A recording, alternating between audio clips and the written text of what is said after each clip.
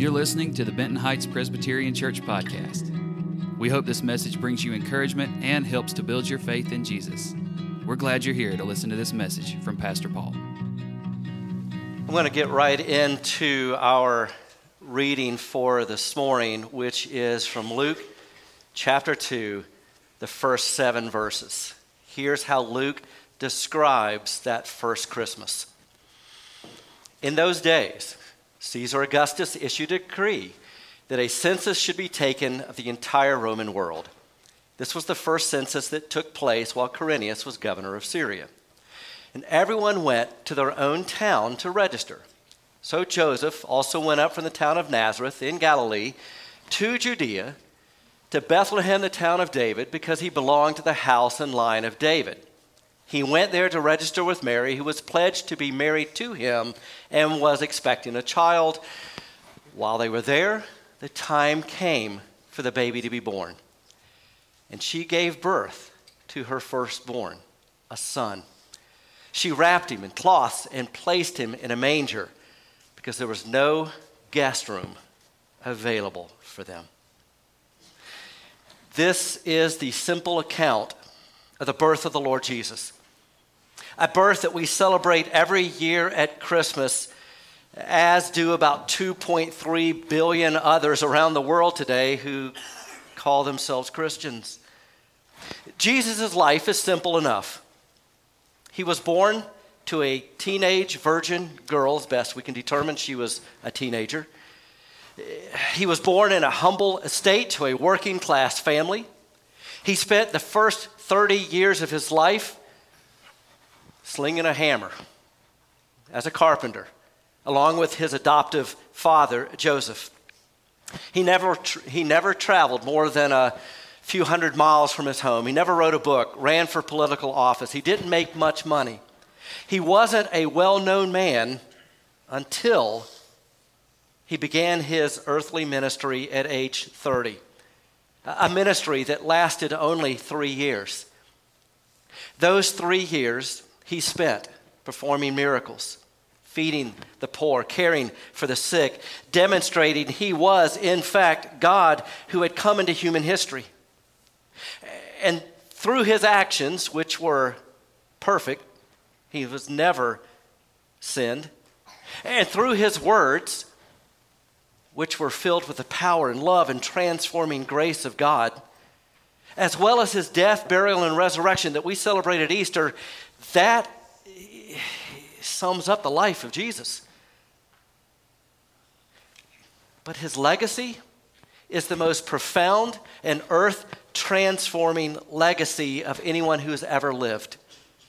I'll give you a couple of examples, but as we study Jesus, we are studying the most significant person who has ever lived. Human history is literally divided at his coming. There is BC, which is before Christ, AD, which is Anno Domini, the year of our Lord. We're talking about a man for whom more songs have been sung, more books have been written, more artwork has been commissioned than anyone who has ever lived or ever will live. And today, as we gather as Christians, again, among a few billion other brothers and sisters around the world, we are celebrating, worshiping, honoring, adoring this man, Jesus Christ, who has forever changed the world. Those who love Jesus and those who don't curiously agree on this one fact, that all of human history has had made on it the difference of this one man more than anybody else ever. The non-Christian historian, H.G. Wells, who lived about a century ago, says, "I'm an historian. I'm not a believer.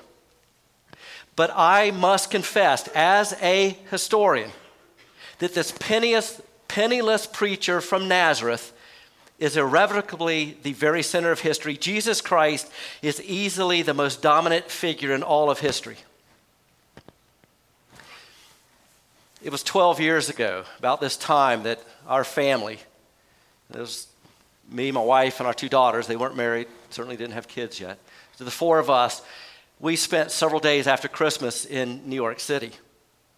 It was still, that town, as you can imagine, decorated for Christmas. We went to museums and plays, Central Park. We were even at Times Square New Year's Eve. That's a story in itself. But one of the events we attended was the Christmas Spectacular at Radio City Music Hall featuring the Rockettes. Now, I was pretty much resigned in going that, okay, what I'm going to witness is, great choreography, but it's all going to be winter-themed musical selections. I mean, here we are in the most cosmopolitan city in the world. The thing was hosted by Santa Claus, no less. And yes, there were quite a number of winter-themed songs, the Happy Holidays, all that sort of thing, until it all culminated in one particular event. The stage cleared, the curtains closed to have Santa Claus set the scene. And the curtains reopened to the reading of Luke chapter 2, what we just read. And what followed was a very powerful depiction of the entire nativity scene, heralded the birth of Jesus Christ. That floored us. Again, knowing where we were, what we were thinking that we were going to experience. You see, what follows in the wake of the life of Jesus is the most significant, profound, life-changing event in all of human history. Those who love Jesus and those who don't, those who are historians and theologians alike, agree that no one is more important, no one is more influential, no one is more prominent than Jesus. I'll give you a few ways in which Jesus changed history. I'll begin with societal changes, and first, regarding children. In the days of Jesus, infanticide and abandonment were tragically all too common. Yet, it was Jesus who welcomed children to him. He prayed over children. Children sang to him, worshiped him at the entry that he would have coming into town. Some of the most endearing pictures in our art history are of those children honoring Jesus, Jesus surrounding himself with children, welcoming them to him. Jesus himself did not have an earthly father. He was conceived by a miracle of the Holy Spirit. He was then adopted by Joseph. What this did was radically change the Christian's view of children. In the early days of the church, Christians began adopting all these children that were rejected from their homes and cast aside. You see, in that society, and especially the case was in such an agrarian society, you wanted boys, you wanted sons to help take over the farming, to take over that business. Many daughters were cast aside. Many children, regardless of their gender, were cast aside if they were not of able body.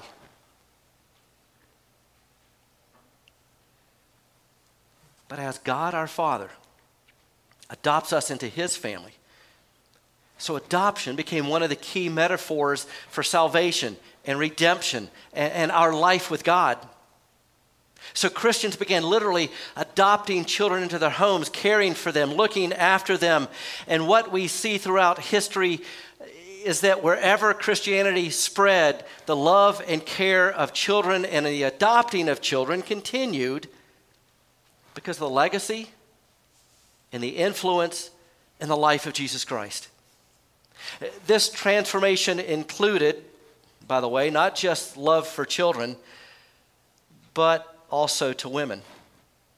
Again, in the days of Jesus, women were essentially the property of their husbands. They could be mistreated, abused, without any real legal recourse. Yet, around Jesus. Some of his most devoted friends were women, which was pretty scandalous in that day. Jesus was also one who taught women, which was also scandalous for a religious leader to do. Jesus included women among his ministry and his circle of friends, and in so doing, Jesus elevates the status, the dignity, and respect of women. Jesus' influence and legacy also extends to education. In that day, sadly, only those who were rich and leaders of society could go and get an education.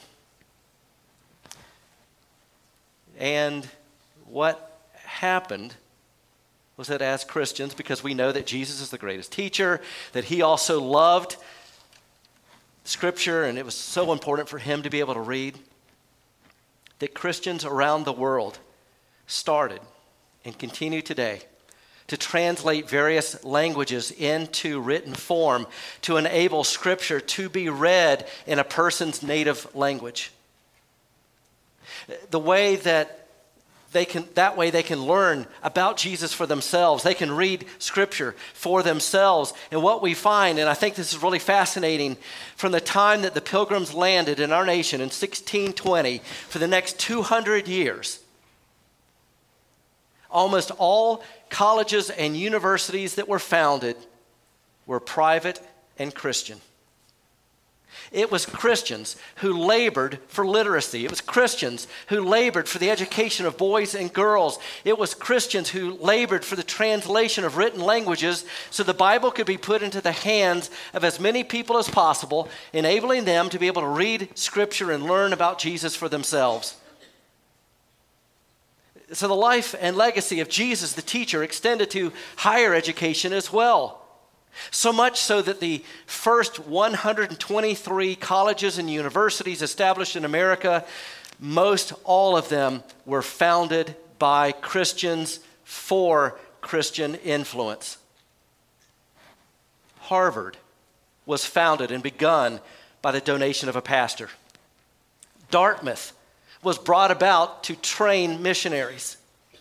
Other schools like Yale, Princeton, William and Mary, Brown, NYU, Northwestern were all founded by Christians to train people to love the Lord Jesus with all their mind. We've all benefited. Even those who are not Christians have had the opportunity to study and read and write and make arguments against Jesus. And they do so as a byproduct of the educational system that apart from him wouldn't exist, wouldn't enable us to be able to read and write and argue against his life and death and resurrection, which I find a curious irony. This also extends to the legacy and lineage of Jesus to the founding of our own nation. Our founding was a religious experiment. For those who wanted true religious freedom, to be able to worship Jesus according to Scripture, our first president, George Washington, at the moment of his inauguration, knelt and kissed the Bible. And then he led Congress to an Episcopal church where they would worship for 2 hours, commissioning this new nation to the Lord Jesus Christ. I'm not saying that all our founding fathers were Christian. I'm not saying that all that they did was Christian. But what I am saying is they saw in the person and work of Jesus something central. And that true life and dignity and respect and quality was forever linked to the rights guaranteed by our Creator, the Lord Jesus Christ. Furthermore, among our founding fathers, historians have gathered their documents, their pamphlets, their booklets, their letters, and they have found that 34%, 1/3 of everything that they've written was either a direct quote of or under great influence of Scripture. Or consider this societal example. In the first century, doctors were generally available only to the rich. that meant hardly anybody else received care. Certainly not the poor. Yet what we see is that Jesus, being understood as our great physician, loved and healed people. Period. Not because they were rich, not because they could do something for him. And so Christians then adopted the heart of Jesus. And at the Council of Nicaea in the year 325, a decree was made that everywhere a church was planted around the world, a hospital would also be developed. And at that hospital, they would care for the poor, the working class, the elderly, the infirm, those unable to care for themselves, so much so that wherever Christianity spread, mercy, kindness, and care of those who were sick and dying continued. That even happened during moments of great plague when many people were dying. It was Christians who stepped up to become the doctors and nurses to care for those in need. That continues to this present day, where many of the hospitals that you and I visit are either Baptist, Presbyterian, Catholic in origin. That even includes the Red Cross that was founded by a Christian with Christian ideals of serving those who are traumatized and needed care. The life and legacy of Jesus was also prominent in the arts, in the transformation of the arts. When you think about architecture, you tend to think about the great cathedrals that dot the landscape of Europe. And during the Renaissance, it was Michelangelo and Leonardo da Vinci and Raphael who were inspired by the person and work of Jesus. And then in literature, Jesus inspired the works of Dante and Chaucer, Dostoevsky, Milton, Dickens, Hans Christian Andersen, Tolstoy, T.S. Eliot, J.R.R. Tolkien, C.S. Lewis, Alexander Solzhenitsyn. And remarkably, a lot of these authors are still popular today. And it also extends to movies, where the story that portrays the gospel and the life of Jesus capture the imagination. And they're on the big screen. But it also goes to music. And so we have composers such as Bach, Handel, Vivaldi. The simple point I'm trying to make is that Jesus Christ lived a simple life, but his legacy was extremely profound. There was not one aspect of life, there's not one aspect of history that Jesus Christ has not had a positive, an exceedingly positive impact upon. Now, certainly Christians have done things in the name of Jesus that Jesus himself would not have taught, modeled, sanctioned. We call those sins. We believe that. But we celebrate the person and work of Jesus. That no one has made the difference for rich, for poor, for men, for women, for young, for old, for black, for white, for brown, than this life of Jesus Christ. And as we've gathered here this day with a few billion around the world, and additional people who don't know and love Jesus, but have at least paused this weekend, many of them, because of what this weekend has established for us. They have, in their own ways, remembered him, celebrated him, been inspired by his example of giving. So the question I would ask is, what difference not only has Jesus made in human history, what difference has Jesus made in your personal history? For me, I don't recall a time that I didn't believe. I went to church all the time growing up, but not until my teens did I really understand the impact of Jesus on my life. Perhaps like some of you, I knew of Jesus, but I didn't really know him. I knew that he had lived and that he was a great man. He was a great teacher. He inspired many. The world was a better place because of him. I didn't really know the impact that his sinless life would have on me. I didn't really understand his death as a substitution for my sins. I didn't really see his bodily resurrection as something that I too would one day experience. I had only a vague idea that he was still alive and well, and I could pray to him. He would forgive me of my sins and embrace me and love me and encourage me. But until a certain point, I didn't realize how he would change my life and give me an entirely new way of life. I can tell you personally and practically that Jesus doesn't just make a difference in history. He has made a profound difference in my personal history. That the woman that I would marry, that the children that I would raise, that the way I would live my life would be completely transformed by the person and work of Jesus. Now, I'm far from perfect, so I'm still being transformed by the person and work of Jesus.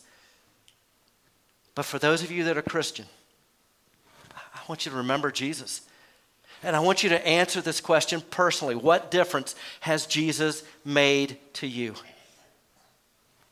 And then join us in our worship of him with gladness and with joy. And for those of you who don't know, that you don't know Jesus as your Lord and Savior, who haven't welcomed him into your heart, I can't think of a better time than today. You would never forget. You would always remember this day as the day I gave my sin to Jesus, that he forgave me.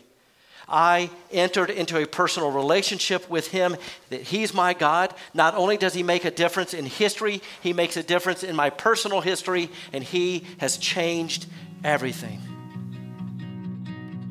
We hope you enjoyed the message. You can connect with us on Instagram, Facebook, our website, bhpres.org, and subscribe to our YouTube channel to stay up to date on all our latest content.